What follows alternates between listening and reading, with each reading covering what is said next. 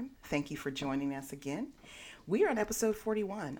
Maybe by the time you'll hear this, it'll be right at the top of 2019, or maybe right before, I'm not sure. But anyway, thank you for joining us through these hectic holidays. I have a very special episode this evening. I'm sure all of you know who've listened to previous episodes know that my biggest passion is Black women in string sports and our mental health. So I have the exciting opportunity to combine both of those subjects tonight. I have the distinct pleasure of talking to Natalie Graves. She is someone that I first heard on the Therapy for Black Girls podcast with Dr. Joy. Shout out Dr. Joy. Hey girl. And so once I heard her, I knew I had to get her on the podcast so you all could find out more about her too. So I'm going to let her introduce herself and tell our listeners who she is and what she does. Hi, Natalie. Hi, Bree. How are you? I'm great. I'm excited. I am too. Let me just say thank you so much for having me on. This is really an honor and a privilege to speak to your audience. So thank you so very much. Well, thank you for taking the time out on this rainy Saturday to do so. So I really appreciate it. Absolutely. Well, let me just tell you a little bit about myself for your audience who is not familiar with me. My name is Natalie Graves. I am the owner and sole operator of Natalie Graves Athletic Counseling. It's my private practice where I specialize in working with athletes and coaches as it relates to their mental health and performance. And it's actually just a major passion of mine to work with folks in the sports community as it relates to their wellness, right? So when we think about athletes, most of the time, we think about the physical part of it, and that is a big part of who athletes are, but obviously there's another part. It's their performance level, and more importantly, in my view, is their mental health. And so I specialize in working with athletes who may be having a struggle with performance, or maybe just having everyday struggles like we all do as it relates to clinical depression or anxiety or substance abuse or those sort of things. So I work with all of those things, and it's something I absolutely love to do. Well, that is fantastic. And like I said, I was completely fascinated when I heard you talk about this, because it's it's interesting because, like you mentioned, we talk about athletes and there are conditioning coaches and offensive coaches and defensive coaches and all of these things. And some of the things that, are sort of so basic are missing. Like, I'm assuming you're one of few who specialize in what you do, but I would think that why wouldn't every professional team have someone who does something that you do, or even on the high school level or the college level? And, I don't know that it's as prevalent as it needs to be, but it's so necessary. So it was like an aha moment, like, why don't we have more of these people? So I was really glad to find out what it is that you do. Is there a difference in the type of approach that you take with respect to athletic counseling as opposed to sort of maybe a more mainstream population? Absolutely. That's really a great question. So like when we think about anything related to an athlete and mental health, we generally we think of sports psychology. Mm-hmm. And sports psychology is dealing with the performance. Right. And I do that. That's an important part of what an athlete needs to reach that next level, to be successful in their sport or having a competition. But where sports social work and what I do goes further, it's looking at the athlete as a person in their environment. And in this case, their environment is their sport. And so what I do that is a little bit more unique, not only do we look at performance and visualization and imaging to help you to be successful, let's just say in a particular competition coming up. Mm-hmm. But if you're having issues around anxiety, if you're having issues, relationship issues, if you're having some mood changes, that no doubt affects your performance. Mm-hmm. Right. And so when we approach the athlete in a way of as the performer and looking at their mental health, you get a more comprehensive treatment as it relates to their wellness. And I think that's where it's a big difference. Right. Do you work only with professional athletes, or do you sort of see a mix in your practice? So it is a mix. I have seen as young as like little leaguers. Okay. I have a 12-year-old softball player on my caseload right now. And then it varies to high school. I'll get some college. A lot of times the college will be athletes that I had already worked with in high school and they come back, or we'll work throughout the year together. And then all the way up to, believe it or not, Bree, to retired athletes. Oh, wow. Yeah. I mean, that makes perfect sense, though, because, just like any other kind of transition, I imagine going from being a professional athlete to a retired athlete is a huge transition in a lot of ways. So I could totally see why that would be critical to kind of, helping them make that move. It is really critical. Once you stop playing a sport, or you stop performing, or you discontinue competitions, a lot of times what I'll find is there's a loss of identity. And so really trying to figure out, who am I now? And the second thing that I see quite a bit of is chronic pain, right? So after all of the performing, all of the training, if there were injuries, concussions, whatever, and what we know is that chronic pain can contribute to clinical depression. Yes. So we really have to, when I'm working with retired athletes, for whatever reason, maybe they aged out, or maybe they had a career-ending injury, or whatever. We do a lot of work around identity, management of pain. And when I say management of pain, and I'm not referring to as a medical doctor, I mean emotionally and behaviorally. Yes. And there's a lot of work that has to go around that. And so when we see those type of athletes, they have a very specific, unique need, no doubt about it. Absolutely. Are there specific services that you offer in your practice? Is it, mainly talk therapy, or are there other things that you do? Like, what sorts of modalities do you use when we work with athletes? Absolutely. So definitely, person to person in the office, face to face. I do that. The traditional, you come to my office and I see you. I also do phone sessions. I also do what we call telehealth, where it's a virtual therapy. And I'm going to tell you, Bree, I adopted the idea of doing telehealth very early on. A lot of therapists are starting to do it now, but because of my population, athletes travel. Right. Their I was going to ask schedule. you, you're located in Chicago, correct? Yes. But you have clients other places. I do. And so the clients that are in other places, we do more of a coaching relationship, and we're able to tailor a lot of goals and expectations and things like that. And so I'm able to have that situation where I have some athletes that I see face to face or phone and virtual, and then I have some I've worked with someone out of the country.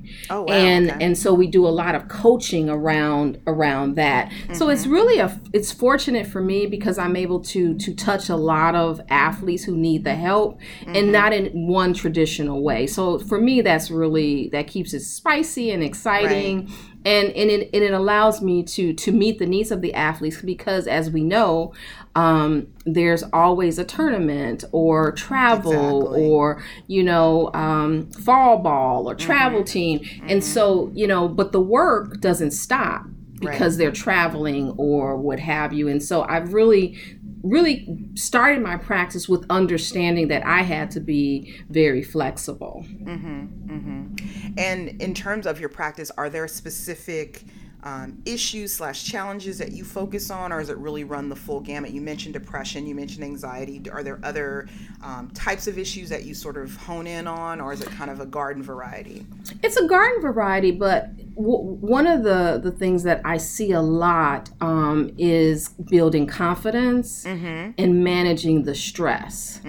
So what I'll see a lot of is I'll hear from a parent or a coach, he or she is really talented, but we really need them to be more assertive or more aggressive. Mm-hmm. And so, maybe on one side of the ball, on defense, they're great, but when we're needing him or her to do something on offensive end, there's really a struggle. Or I may hear, he or she is an all-around great baseball or softball player, but we're really having issues when there are certain points in the game he or she is striking out.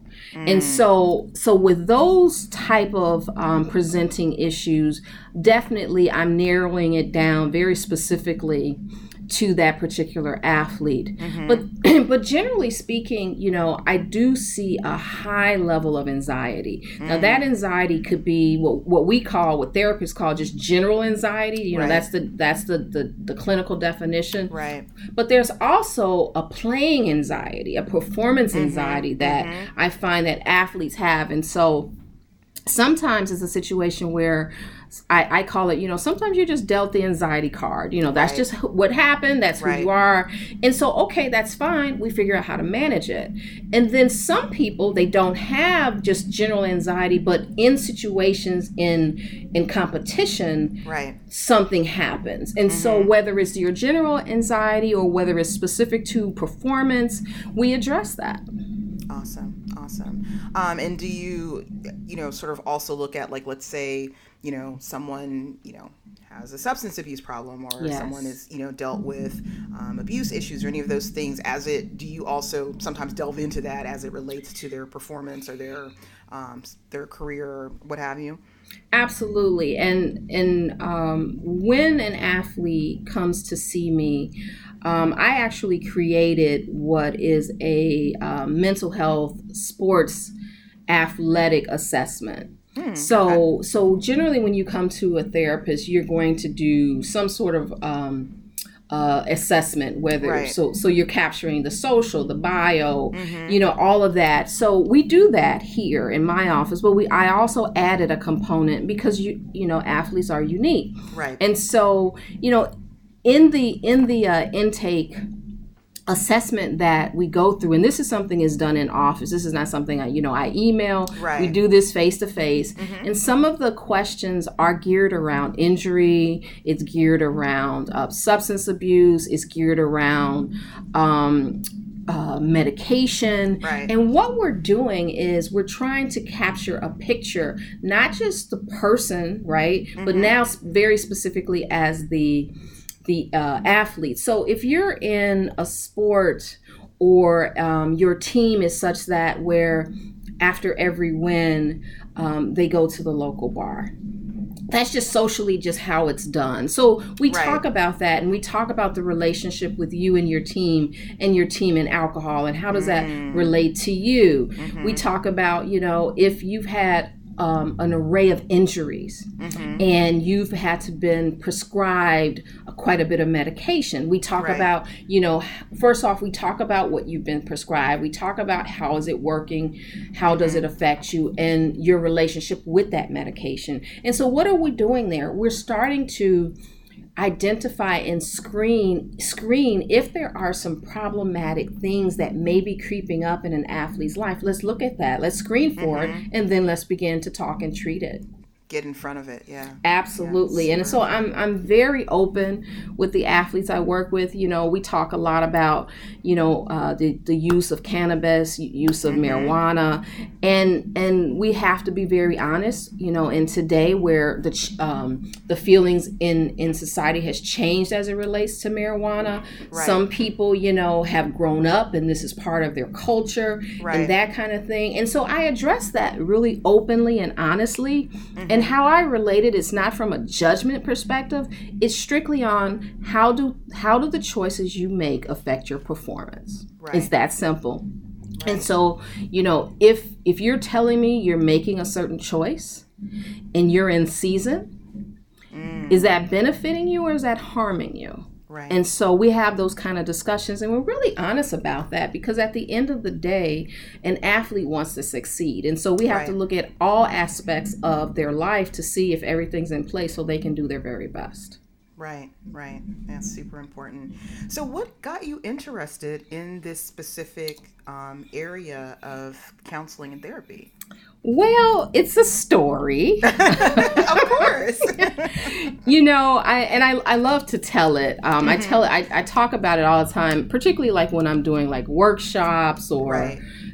things like your show. So I grew up in Chicago, still here, born and raised, and I grew up in a family that really loved sports. So my dad.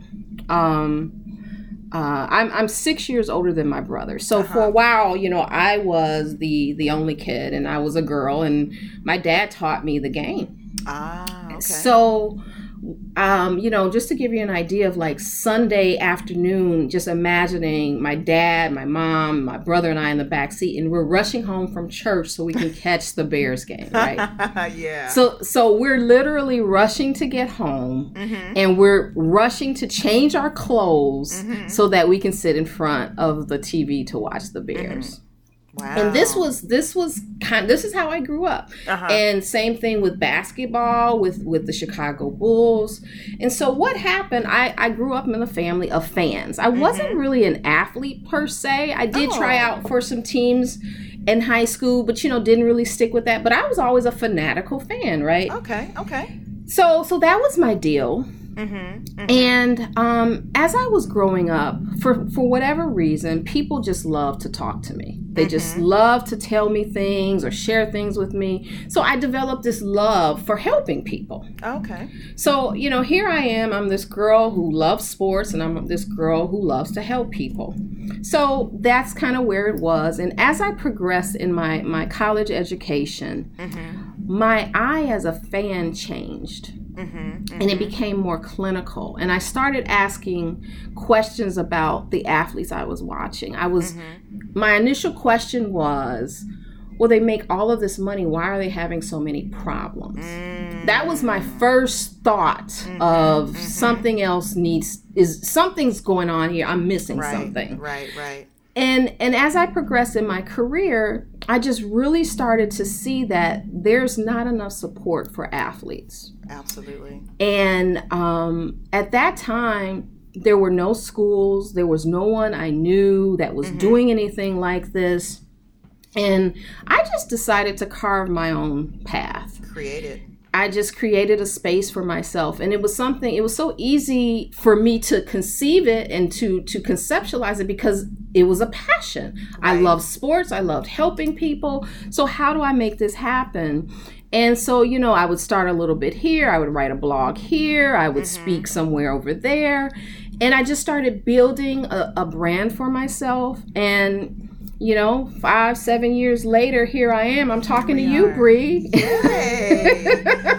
And so in terms of your training, were you able to find any classes or find any sort of, throughout your programs that sort of spoke to sports psychology or anything like that? Or, was it literally just on the job training?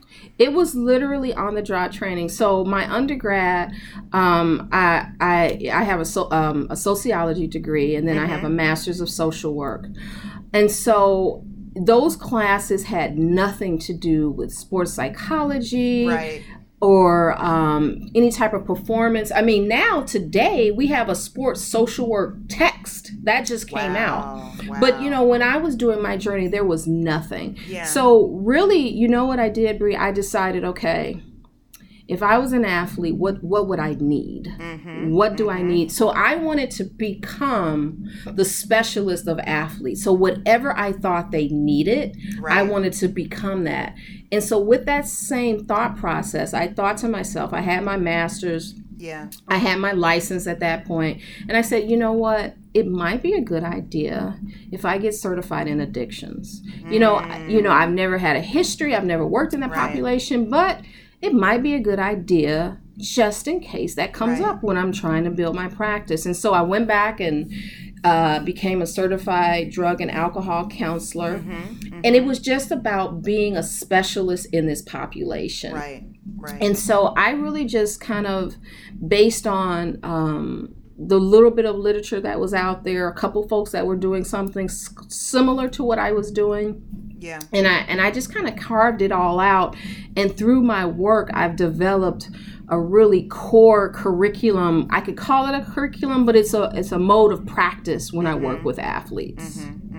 Yeah, and it's so amazing. Like I said, I was doing a little bit of research, and I was started sort of looking at athletes and mental health, and then I just like, let me look at Black athletes, and of course that was like a wasteland of nothing. I mean, it was literally like Dr. Harry Edwards, and that's right, not much else. Yeah, I grew up in Berkeley, so I'm familiar with him. And I'm a huge fan of his. Yeah. So I mean, I kind of had a little bit of sense of what that looked like because of being in close proximity to his work and growing up there. But I mean, other than that, and then I was like, and now there's a woman doing this. Is amazing. So like I said, I mean, you were you're out here trailblazing, which is absolutely fantastic. And I look at the way that sports have sort of progressed nowadays, and it's like it is really needed. I mean, I think one of the game changers for me was reading what was it? Was it $3 Million Slave? My husband's a big sports fan, so I read that, and just watching the 30 for 30s on ESPN, like it was really like, whoa, this is something. It's major. So it's major.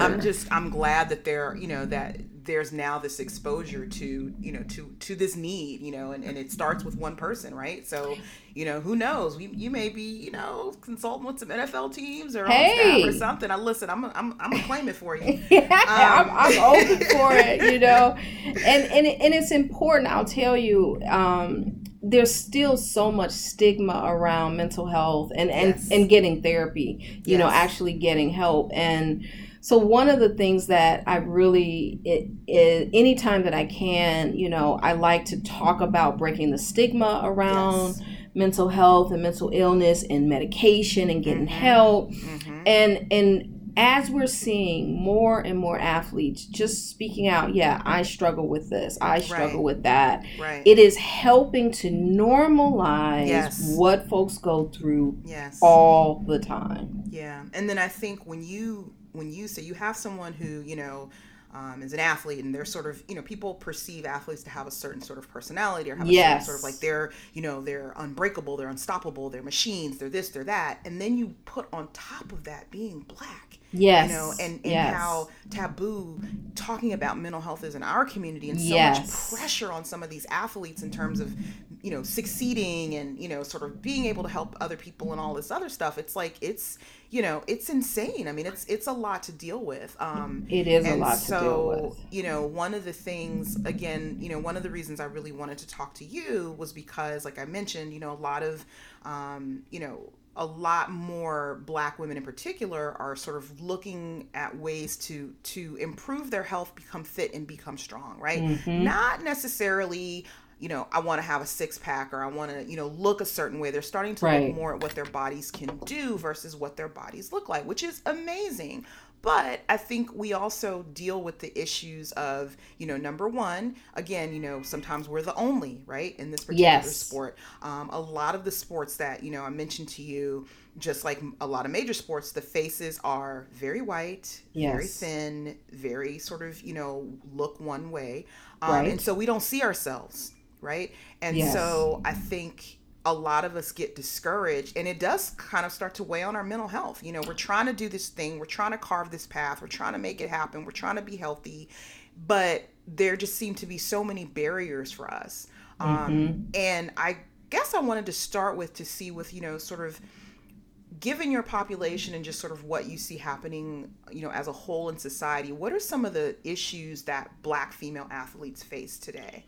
Absolutely. And I absolutely hit this head on, particularly the athletes that I see that are in sports like a golfing or an ice skating or something like that. So we just have to be, I'm a very real person when it relates to treatment. We just have to deal with the stuff that's in the room, right? Right. Yes. And when we're talking about being the only one in your sport, it would be naive to think that that does not have an effect on a person, Absolutely. how they perform and their mental health. And so part of the work that we have to do is first identify and acknowledge that. First, we have to say it's okay that you feel uncomfortable. First, let's just start there, right? Yep. And then we have to figure out how do we manage and cope so that we can succeed, so we can perform. So some of it is I do a lot of work around we don't compare. We don't compare. So your journey is your journey. Right. Your path is your path. And when we look to the left or we look to the right, we're not looking forward. Right. So when we're looking at, well, she has done this, or she looks this way, or he has gotten this accolade, and I've done the same thing and I didn't get it, we're not focused on what we need to do, right? So that's an approach that I take. I also am very big on normalizing bodies. This is so important, Bree, that we own who we are and not be ashamed of that. And I think that we could probably do an entire episode on how Black women's bodies have experienced thus and so, right? I mean, so we already Serena this year has been trash. yes, right.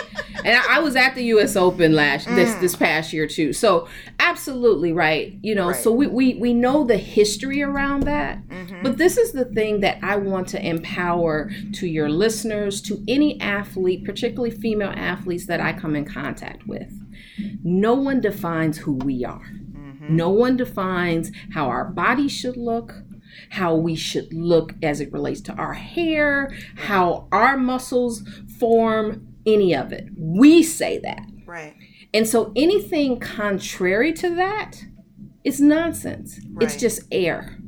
And so the work that I like to do with my athletes is really empower them to remember what we're focused on, what our task is, what is the goal this week, this tournament, this competition, and it's certainly not worrying about if someone thinks your butt's too big. Right? Right, absolutely. But we have to develop that, Bree. That's not something that is always just natural for us, especially when we don't see someone that looks like us in the room also. So you can't help it to feel maybe a little doubt or no one looks like me. So is it something wrong with me? So I don't have a problem with the thoughts that happen around that. Yeah.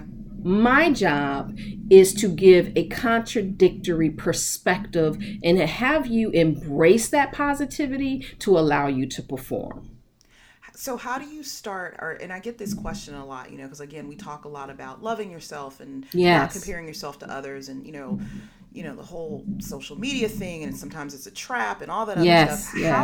How do you go about turning that switch off in your head when you start having those conversations, when that negative voice comes up and goes, girl, you are too big to have them shorts on, or you're not going to be able to bench press this, or this, that, and the third, and you don't look like this girl over here, so you're never going to get a sponsorship, whatever the case may be. How do you literally say stop it? Right. So the first thing is we have to recognize it's happening. Sometimes, most times, Bree, this is on automatic pilot. It's just going. It's just going. The thoughts happen. And after the thoughts happen, then comes the belief, right? So first we have to actually kind of boil it down and say, I actually say, scale to 1 to 10. Give me an idea. 1 being low, 10 being high. What type of athlete are you? Right? That's very telling on what you think about yourself, number 1. Number 2, what would your coach say about you? What would your teammates say about you? So if I am a starter, or I've placed in top 5 in most of my competitions, is it valid for me to say I'm not good? What is that based on? Right. So it's actually understanding that I am giving myself negative talk. I am feeding myself, and it's automatic. Sometimes I don't even realize I'm doing it. And so we slow that thinking down, we recognize that, and then we give it a contradictory thought. Okay. Right. Some of this comes from fear. So, okay, I'm a little worried about this competition. I know the reputation of this competitor, this bodybuilder over here. I'm worried about how I'm going to perform. I tell them in that moment, okay, now what's the contradictory thought? The contradictory thought is, I've trained, I'm prepared, I'm going to do my best. And you can't control if what you the can person does. There you go. There you go.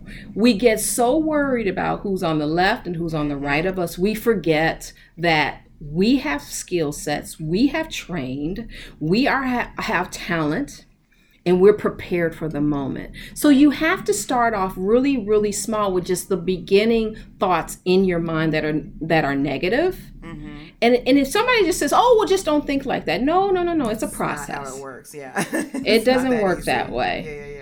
Yeah. That's great advice. But we identify it. We give a counter thought, and we hold ourselves accountable of not looking at what other people are doing or buying into maybe some negativity that someone else is putting on us. It's a lot of work. Don't get me wrong, Brie. I'm not pretending like, it's you blink your eyes and everything's perfect. However, if you are committed to the process of believing in self, believing that your performance can be at the level that is possible for you, believing that and trusting your training, once you have that and we put that mental toughness to it, many of the athletes, if I'm going to go as bold and say most of the athletes I work with, we can get to a place where some of that noise is much more dimmer. It's lower and it doesn't have as strong as impact as it used to.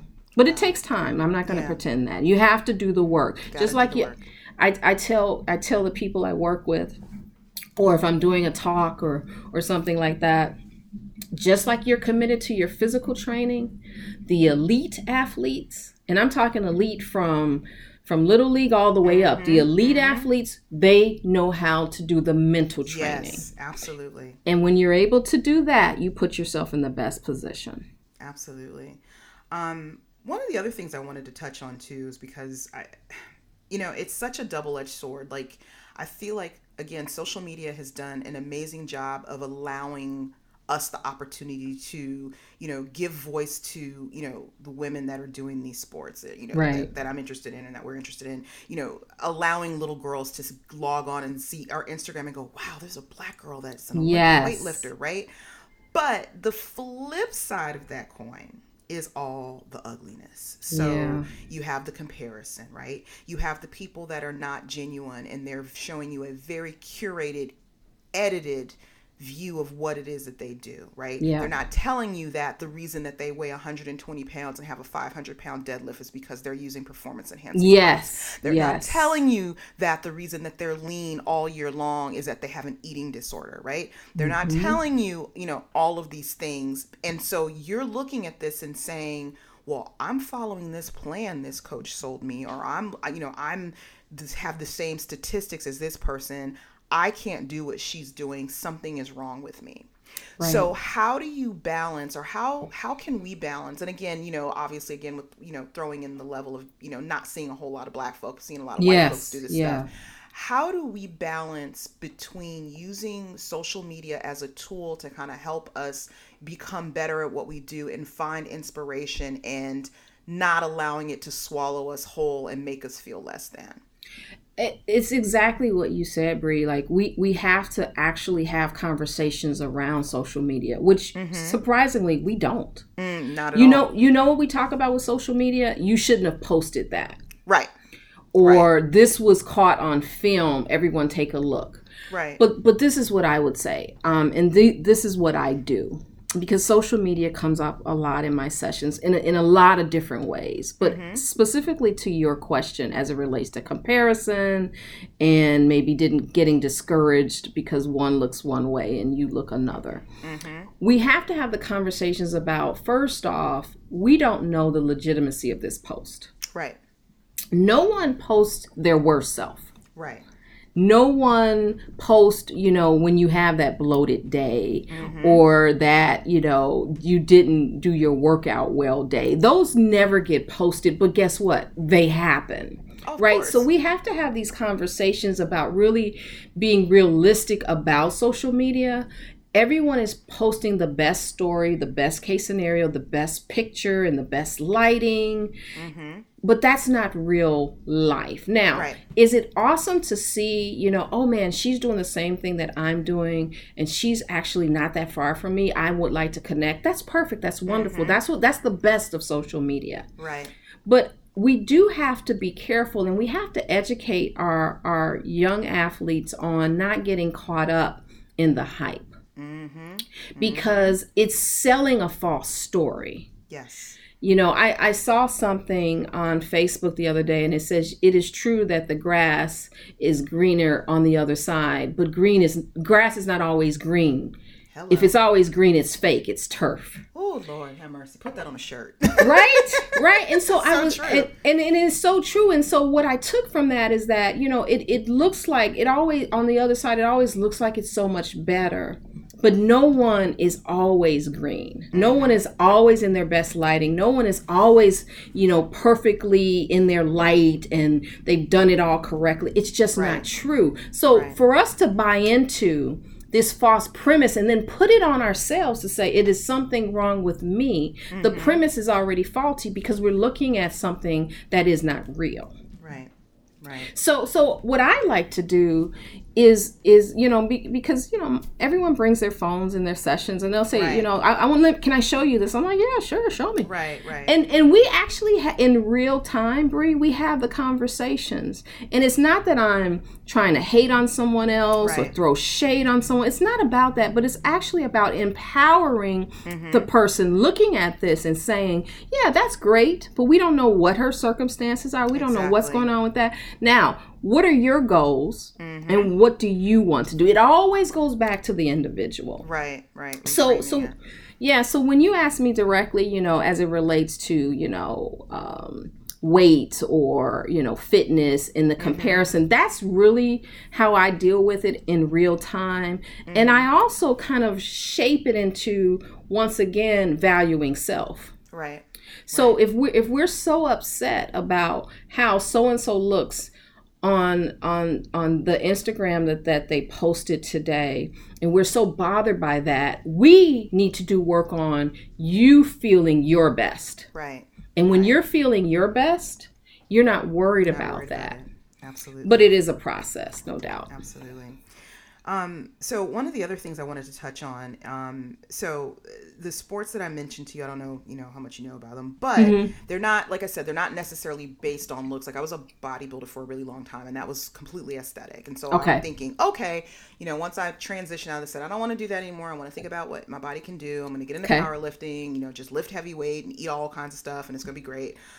I forgot that they're weight class sports. Yes. So, you know, you're looking at, okay, well, what weight class do I fit into?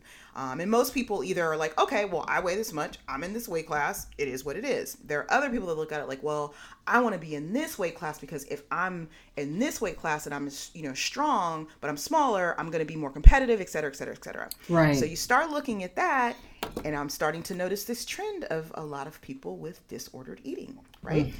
Because you know, if you train at a certain weight and then you decide to, you know, go down a weight class, that means that you're going to have to cut weight. And sometimes the people do really strange things to do that. Or they're very focused on, you know, all of those types of things, you know, their macros and what they're eating and how they're eating and carbs and da-da-da-da. So do you see that type of thing in your practice as it relates to Black women or, you know, women in general, but particularly Black women? And what are some of the things around that you do to maybe sort of either if you see them heading in that path to redirect them, or if they're already on that path to kind of help them reframe sort of what that looks like? It's a real balancing act because, and I've talked about this before, how like some sports can actually create an eating disorder, right? I mean, just the makeup of the sport, just like you talked about, like dropping weight or having, you know, wanting to gain to be in a different class. I see this a lot with wrestlers in particular. And gymnasts. Gymnasts, ice skaters, big time. Cheerleaders, and I will fight you. Cheerleading is a sport. It's a sport. Those it's are a athletes. Sport. I will come for you. You don't have to fight me, girl. Listen, I am 100%. I believe it. That is a serious sport. It is. But you know, so I do see some of this, and it is really hard because you're getting messages from the coach. You're getting messages from your teammates. You're getting messages from, if you need to classify in this category or the next. Right. So it has to be, from my perspective, it has to be handled really carefully. So I always come from the premise of how healthy are you? So if we're looking at, we're talking your calorie count is like 500 for the week. If we're talking about, you're only drinking, protein shakes for the next 3 months. Right. If we're talking about, some of these fad type of things so that you can drop, or in some cases so you can put on, right? Then we have to have some serious conversations about how healthy are you, as far as making some of these choices, and realistically, how is this going to benefit your performance long term? Right. So again, it's really having the serious conversations. And when we see that we're in a level of major concern, we have to address that, and we have to refer that. Because if we're at a point where we're binging or we're starving ourselves. There is, I can kind of buy into some explanations because there's a meet coming up. I just need to drop these 2 pounds, and I can kind of go there and not lose too much sleep about it. But when I hear you, this is your lifestyle. Right. We have a serious concern, and we have to address it. And I will tell you, Bree, it's an addiction just like alcoholism. And so it has to be treated in the same way. Right. And it's very difficult because athletes who resort to these sort of choices, generally speaking, are in a sport that they're feeling under pressure that they have to do that.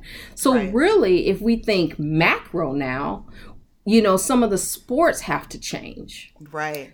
A few years ago, I was speaking at a conference, and it was a break, and I was a part of a conversation, and one of the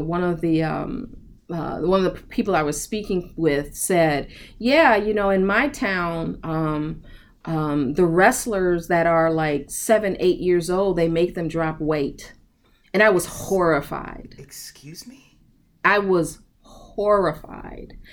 And I paused and I said, "How old?" You're like, did I hear you correctly? Maybe I missed. Right. And so this is, and that's my point. So on a macro level, when we're talking about these organizations, right, we need to begin to think about how we are impacting our young athletes who are 7, 8, 9, 10, 11, 12, 13, 14, 15, 16, all very young. That's crazy. And so, we as mental health professionals can do what we can do. Bree, you and I having these conversations, bringing awareness, talking about this, normalizing it, that makes a difference. But we would be naive and irresponsible of me not to say that organizations such as universities and sporting governing bodies and that sort of thing, that they do have to look at things in a different way if we're serious about keeping our athletes safe, not just physically but mentally as well. Right. Absolutely. So one of the things that comes up a lot with a lot of the folks that listen to the podcast and sort of participate in conversations on our pages is competition anxiety. I know you touched on that a little bit, and I guess I'm trying to figure out, again, how do you make the distinction, or how do you know when your pre-competition jitters have gone on the other end of the continuum, where like you're so paralyzed you can barely function, or you're like hysterical, or you just can't even like get yourself together enough to go ahead and perform at a meet. What are some signs that it's not just normal butterflies and it's something more, and what can you do about that?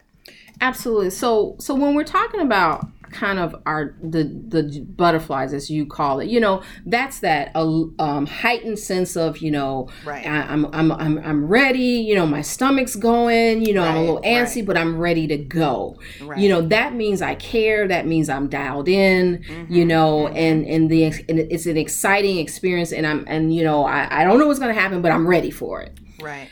When we're talking about performance stress and performance anxiety, we're talking about almost a panic, a dread, where we are shutting down, where maybe we're shaking, maybe we're perspiring, maybe our heart is pounding so hard where sometimes it's hard for us to catch our breath, right? Right. So now when we're talking about things like that, we're moving into an area of this is a little bit more than just the butterfly pre-game jitters. Now, those things that I described, they sound horrifying. Right. However, they're not. They're symptoms that can be managed. So there's a couple things. So first, we have to kind of recognize, and what I like to do, I actually do an inventory. When we know that there's anxiety symptoms or there's some type of performance issues happening, so we actually go down and do a checklist of, is it shaking? Is it, breathing heavily? Is it just racing thoughts? Are you able to focus? So we go through the whole thing. And then, and obviously for the record, and to make myself clear, this is not during a game. This is okay. So this is the work that we do together. So we identify what are causing some of the symptoms. Is it when you're a starting pitcher?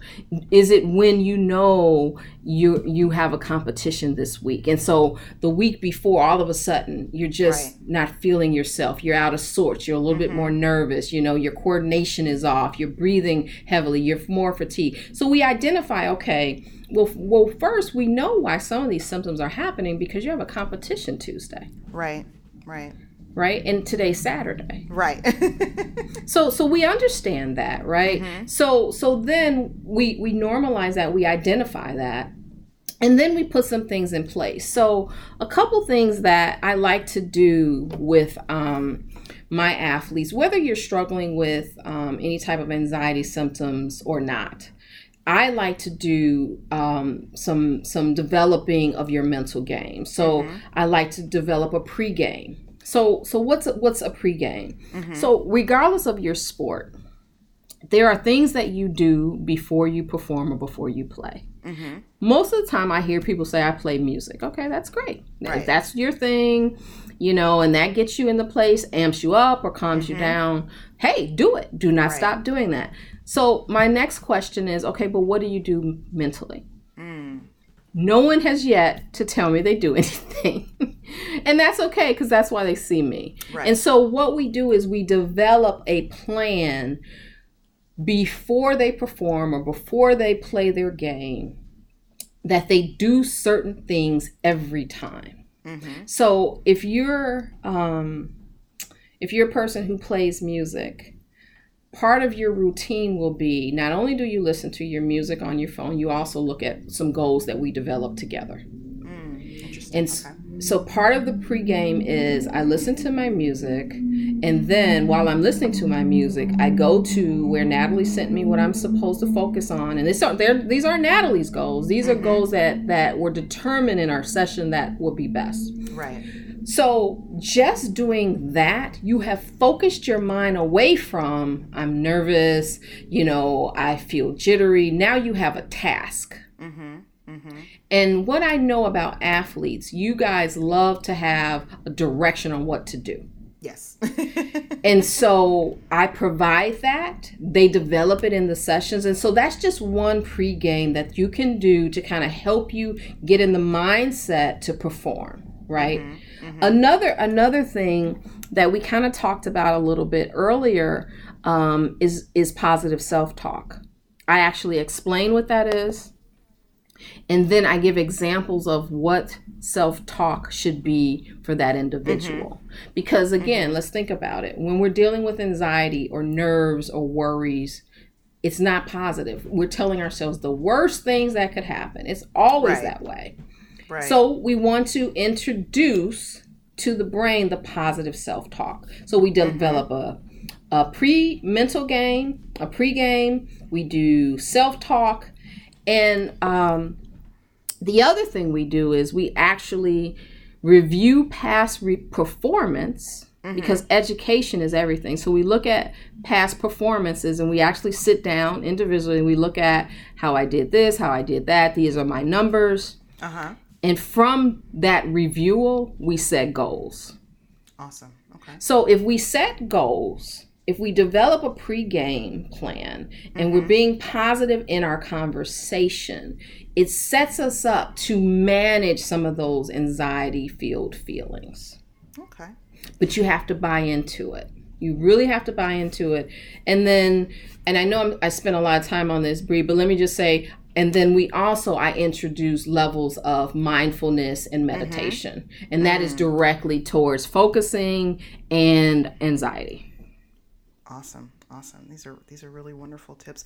And I hope, and we don't have to sort of get into it now, but if you have any resources for folks in terms of books they could get, or, online resources, tapes, something to kind of help them develop that routine, I will be happy to put that in the show notes. I will definitely pass along. Awesome. I've got a couple. I've got a book and some other things that I would be happy to pass along to you. Fantastic. So we've gotten, through our competition anxiety, we've, trained for, 12, 15, 20 weeks. We've done it. We knocked it out the ballpark, and now it's over. And now we got the blues. So again, same question. How do we know when we just sort of have post-competition letdown / blues? Yes. And when it's morphing into depression or something more serious? And what do we do about that? Oh, I love that question. Okay. So it is always a letdown after a major competition. You've been training, for all this time. You've done the thing, and now the thing is over. You cannot help but have a letdown. Right. And there's some moods that are associated with that. That is to be expected. That is to be normal. Now, when we become concerned is when we're seeing this. Your eating has either increased or decreased. Your sleeping has increased or decreased. Your your motivation is now lacking. You're having periods of crying, maybe. You're more irritable. The things you like to do, you no longer want to do. And this is going on for 2 weeks. So 14 days or more consistently now. Now I am describing the symptoms of clinical depression. Very different from a letdown after everything is completed. Right. You are going to have a letdown. You are going to kind of feel a little empty, and you're mourning your process. Sometimes you're on this you're on this high because you did so well, and then you come down, and sometimes you're down because you didn't do as well as you wanted. That's all still in what we consider pretty typical type feelings and behaviors. Right.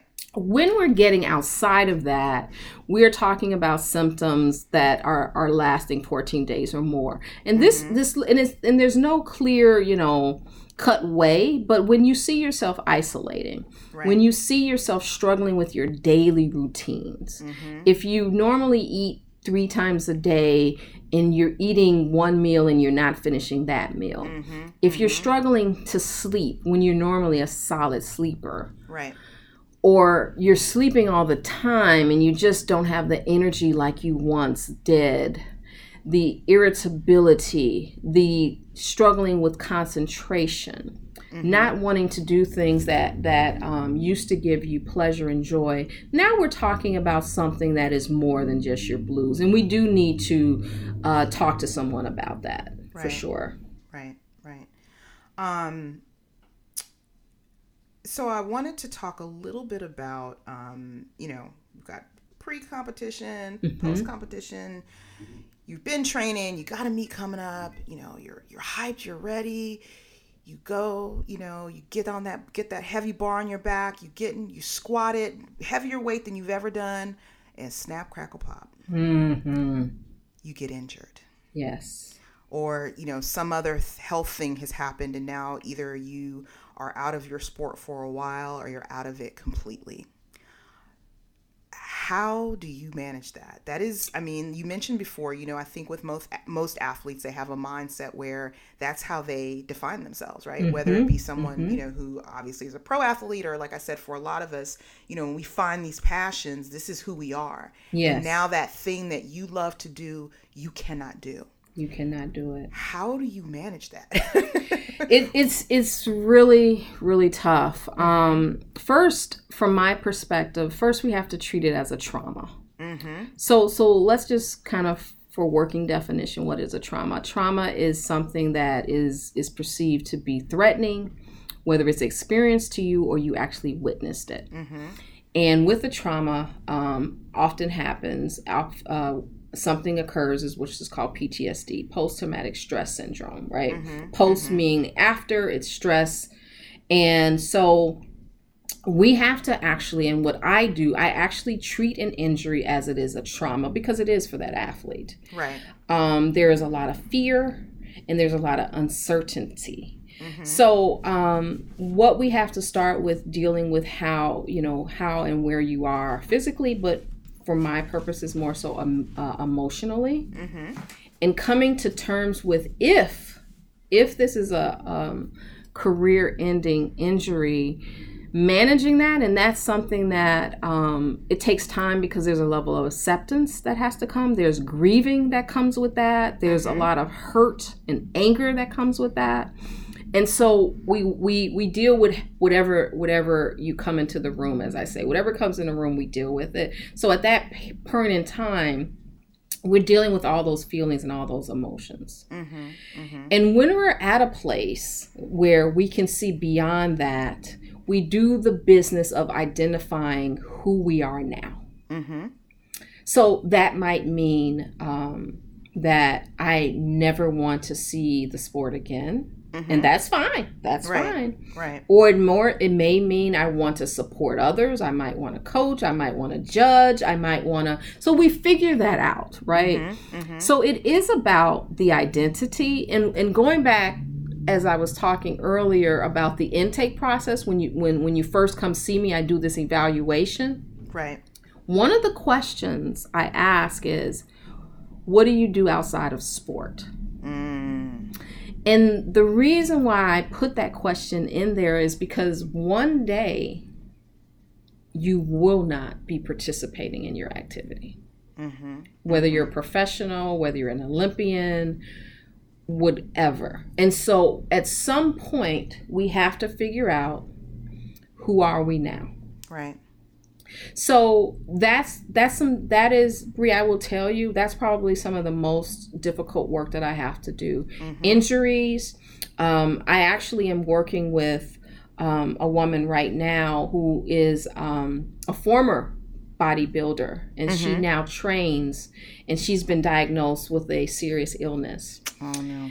And so where she transitioned out of her sport of bodybuilding and feeling satisfied with that, and developed her own thing with training, and now life has hit her, right? Mm-hmm. Mm-hmm. And so some of the work that we have to do is managing that. Right. And coping with that, and figuring out, we always say, control what we can control. Mm-hmm. Control what we can control. Right. And the thing about one of the reasons why I love to work with athletes, you guys are so resilient. Your mental functioning is such that it allows you to be successful if you tap into it. Mm-hmm. Mm-hmm. And even when those obstacles come, whether it's an ending illness or a injury or whatever happens, it's just the time has come. It is very hard, and I'm not pretending like it's an easy thing to deal with. It is difficult. Right. But the skills that you have learned within your sport will translate outside of your sport. We just have to figure out how to do it. Right. Right. So there's some serious conversations about allowing folks to feel the way they feel as it relates to a career-ending injury. It's supporting that process, and then it's starting anew. a new Right. beginning for you. Right. And that sometimes is hard, Bree, because we don't want to let go. Right. Change We is don't hard. want to, change is hard, right? But that is absolutely the work. And so, when we get to that point where we're like, okay, all right, the physical pain isn't that bad. Okay, I've accepted, this is my new normal. Now what? But that could be in a very exciting time. Now what? Right. Because you can be whatever you want to be right now. Let's just figure out how do we do it. So it can be, once we get through some of the difficult parts, that part of the treatment can be very exciting for folks because they're redefining themselves, and that can be, opening up opportunities that they never thought about. Right. Absolutely. So that actually brings up another related point for me that I wanted to ask you about, and even from a personal perspective. So one of the things I see a lot of, people, what's your why? Why do you do CrossFit? Why are you into powerlifting? Why do you do this? Why do you do that? And then people list a variety of reasons. Yes. And one of the things that often comes up is or just getting in the gym regularly is training is my therapy, right? And at surface it sounds great. Right.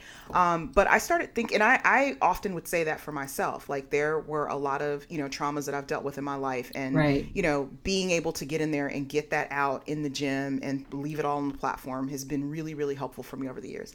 But then I started to think, what if this was taken away from me tomorrow? Yeah. What am I going to do then to cope? How do I cope? How do I fix those things or work on those things? So I guess my question to you is, let's say there's someone that's like, there's nothing particularly, sort of going wrong or issues they're having. They're an athlete. They love what they do. It's their therapy. It helps them with their anxiety, it helps them with their depression, it helps them with whatever. Why would they come to you? Why would someone still want to maybe just see a sports, an athlete sports therapist, even if there's no like big issue that they need to work on?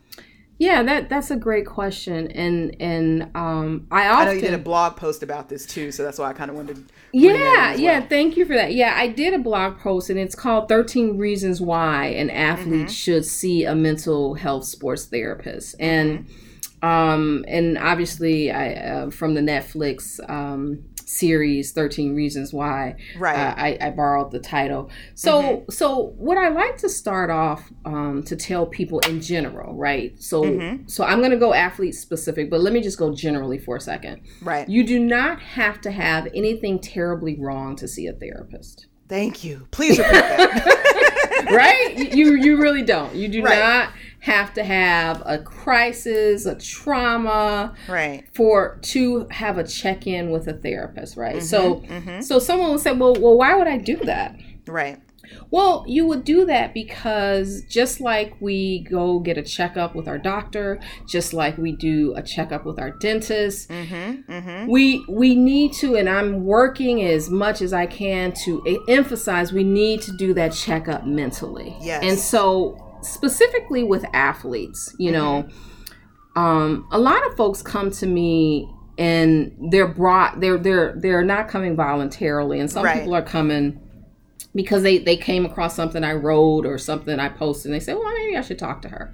So seeing a mental health therapist that specializes in working with athletes, you get the benefit of support in your sport and the support of every other thing in your life. So, if you're having a relationship conversation that you're not so sure about, if you're having family things that are going on, and who doesn't have family things that are going on, a therapist provides you with an objective perspective, number one. Number two, going to therapy will teach you how to cope and manage with things that come into your life. And number three, you will learn how to problem solve. Now, I could go on and on, but I don't think Bree wants me to go that far. Well, and we want to give a teaser, so they'll actually read the blog post. So we'll definitely post that in the show notes too. Okay, perfect. But for sure, so it's not about, I no longer am on my team, or I can no longer perform or compete. now I have to see a therapist. Do see a therapist if that has happened, but please come see a therapist when you're in your prime. Right. When you're beginning to start, because there are a ton of things, and the biggest thing that you will find that therapy provides is support. I a lot of athletes that come to see me, they're just like, I don't know what you do. I don't even know why I'm here. and honestly, and I'm not making this up, by the second or third session, they realize that they have picked up someone on their team just for them. And that connection for you as an athlete, to have someone just for you, not a coach, not a parent, not a trainer, not an agent, someone just for you. It is it's a significant experience that happens. And I often hear, Bree, I kind of like this. I kind of like coming. And I think I know. Because it's a good thing, therapy provides support and learning about yourself and learning how to deal with others within your life that very few other situations can provide. Working out is therapeutic. I say it all the time. Competing is very therapeutic. It burns off stress. It working out creates the chemicals of pleasure in your brain. We want that. Right. But there's another piece that a therapist can really provide when you sit down with someone. Absolutely. This has been amazing. So excited. So this is the little fun part of the show where we just kind of ask some random questions just to kind of get to know you a little better. I know. I'm just they're not bad though. Okay. So when you are not working, what do you do for fun? Oh my God. I'm embarrassed to say it, but I watch sports. Well, that's fun. Okay. That's fun for you. It is totally fun for me. I watch sports and I spend as much time with my 14-year-old nephew as I can. Okay. So on that same vein, if you could sit down and talk to, it doesn't even have to be in a sort of client relationship, but just, have dinner or whatever. Yeah. With any athlete ever in the world, who would that be and why? Can I pick two or? All right. Okay. You're not following the rules. I know. You can pick two. Jackie Robinson. Okay. I would absolutely love to talk to him and eat dinner and just listen to him. And Muhammad Ali. Yeah. Okay. Yeah. That works. Awesome. All right. So if they awarded gold medals at the Olympics for something that you do really well, what would you get a gold medal in? I'll tell you, I will not hesitate. I will get a gold medal for building a rapport with the people I work with. Building connections, yes. Okay, I like that. Yes. That's a nice one. What's your favorite meal? If you had your last supper, what would it be? Bree, don't ask me that. Everyone's going to hear how unhealthy I am. Oh, please. Okay. So if we're talking, like gourmet, then I love a good steak. Okay. I love a good Chicago, steak. hello. Exactly, right. I am no different in that. And then true to being a Chicagoan, pizza. I'm a pizza girl, yeah. Okay. Is there a particular type you like? Chicago is known for deep dish, right? Right. But what people don't know, we have some boss thin crust pizza here. Oh, really? See, now you're talking my language. Yes, it is. Really? It's really good. It's really good. So basically, we eat more thin than deep dish, believe it or not. Yeah. So I love a good thin sausage slice. And we don't even say slice. That's a New York thing. Just give me some pizza on a plate kind of deal. See, I need to understand this so I don't get looked at crazy when I come to Chicago. And exactly. Don't say slice because we don't do that. We don't do it like that. Oh gosh. Okay. So if you owned a sports team and the name of the sports team was something that, a word or descriptor that described who you are in one word, what would the name of your team be? Fighter. The Fighters, maybe, or something like that. Yeah. I like it. Yeah. I like it. Okay. Let's see. What's one thing people would be surprised at that you cannot do well? or don't know how to do? Well, they would be surprised that I'm very uncoordinated and don't play sports well, considering I love sports and I talk sports and so I'm not very athletic. That might be surprising. What else? I don't know. That's a hard one, Bree. Okay. All right. Let's see. What is something else? Oh, I know. I always ask people this. What smell most reminds you of your childhood? Oh, Toll House cookies. Girl, please stop. My mom used to bake those, and for a little bit she had kind of started like trying to have a little business and selling her cookies. They were so good.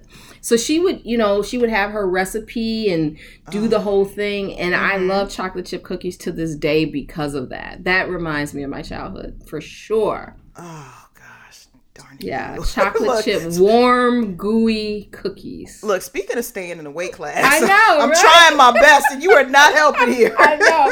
Everybody's hearing how unhealthy I am. Food is meant to be enjoyed. I know.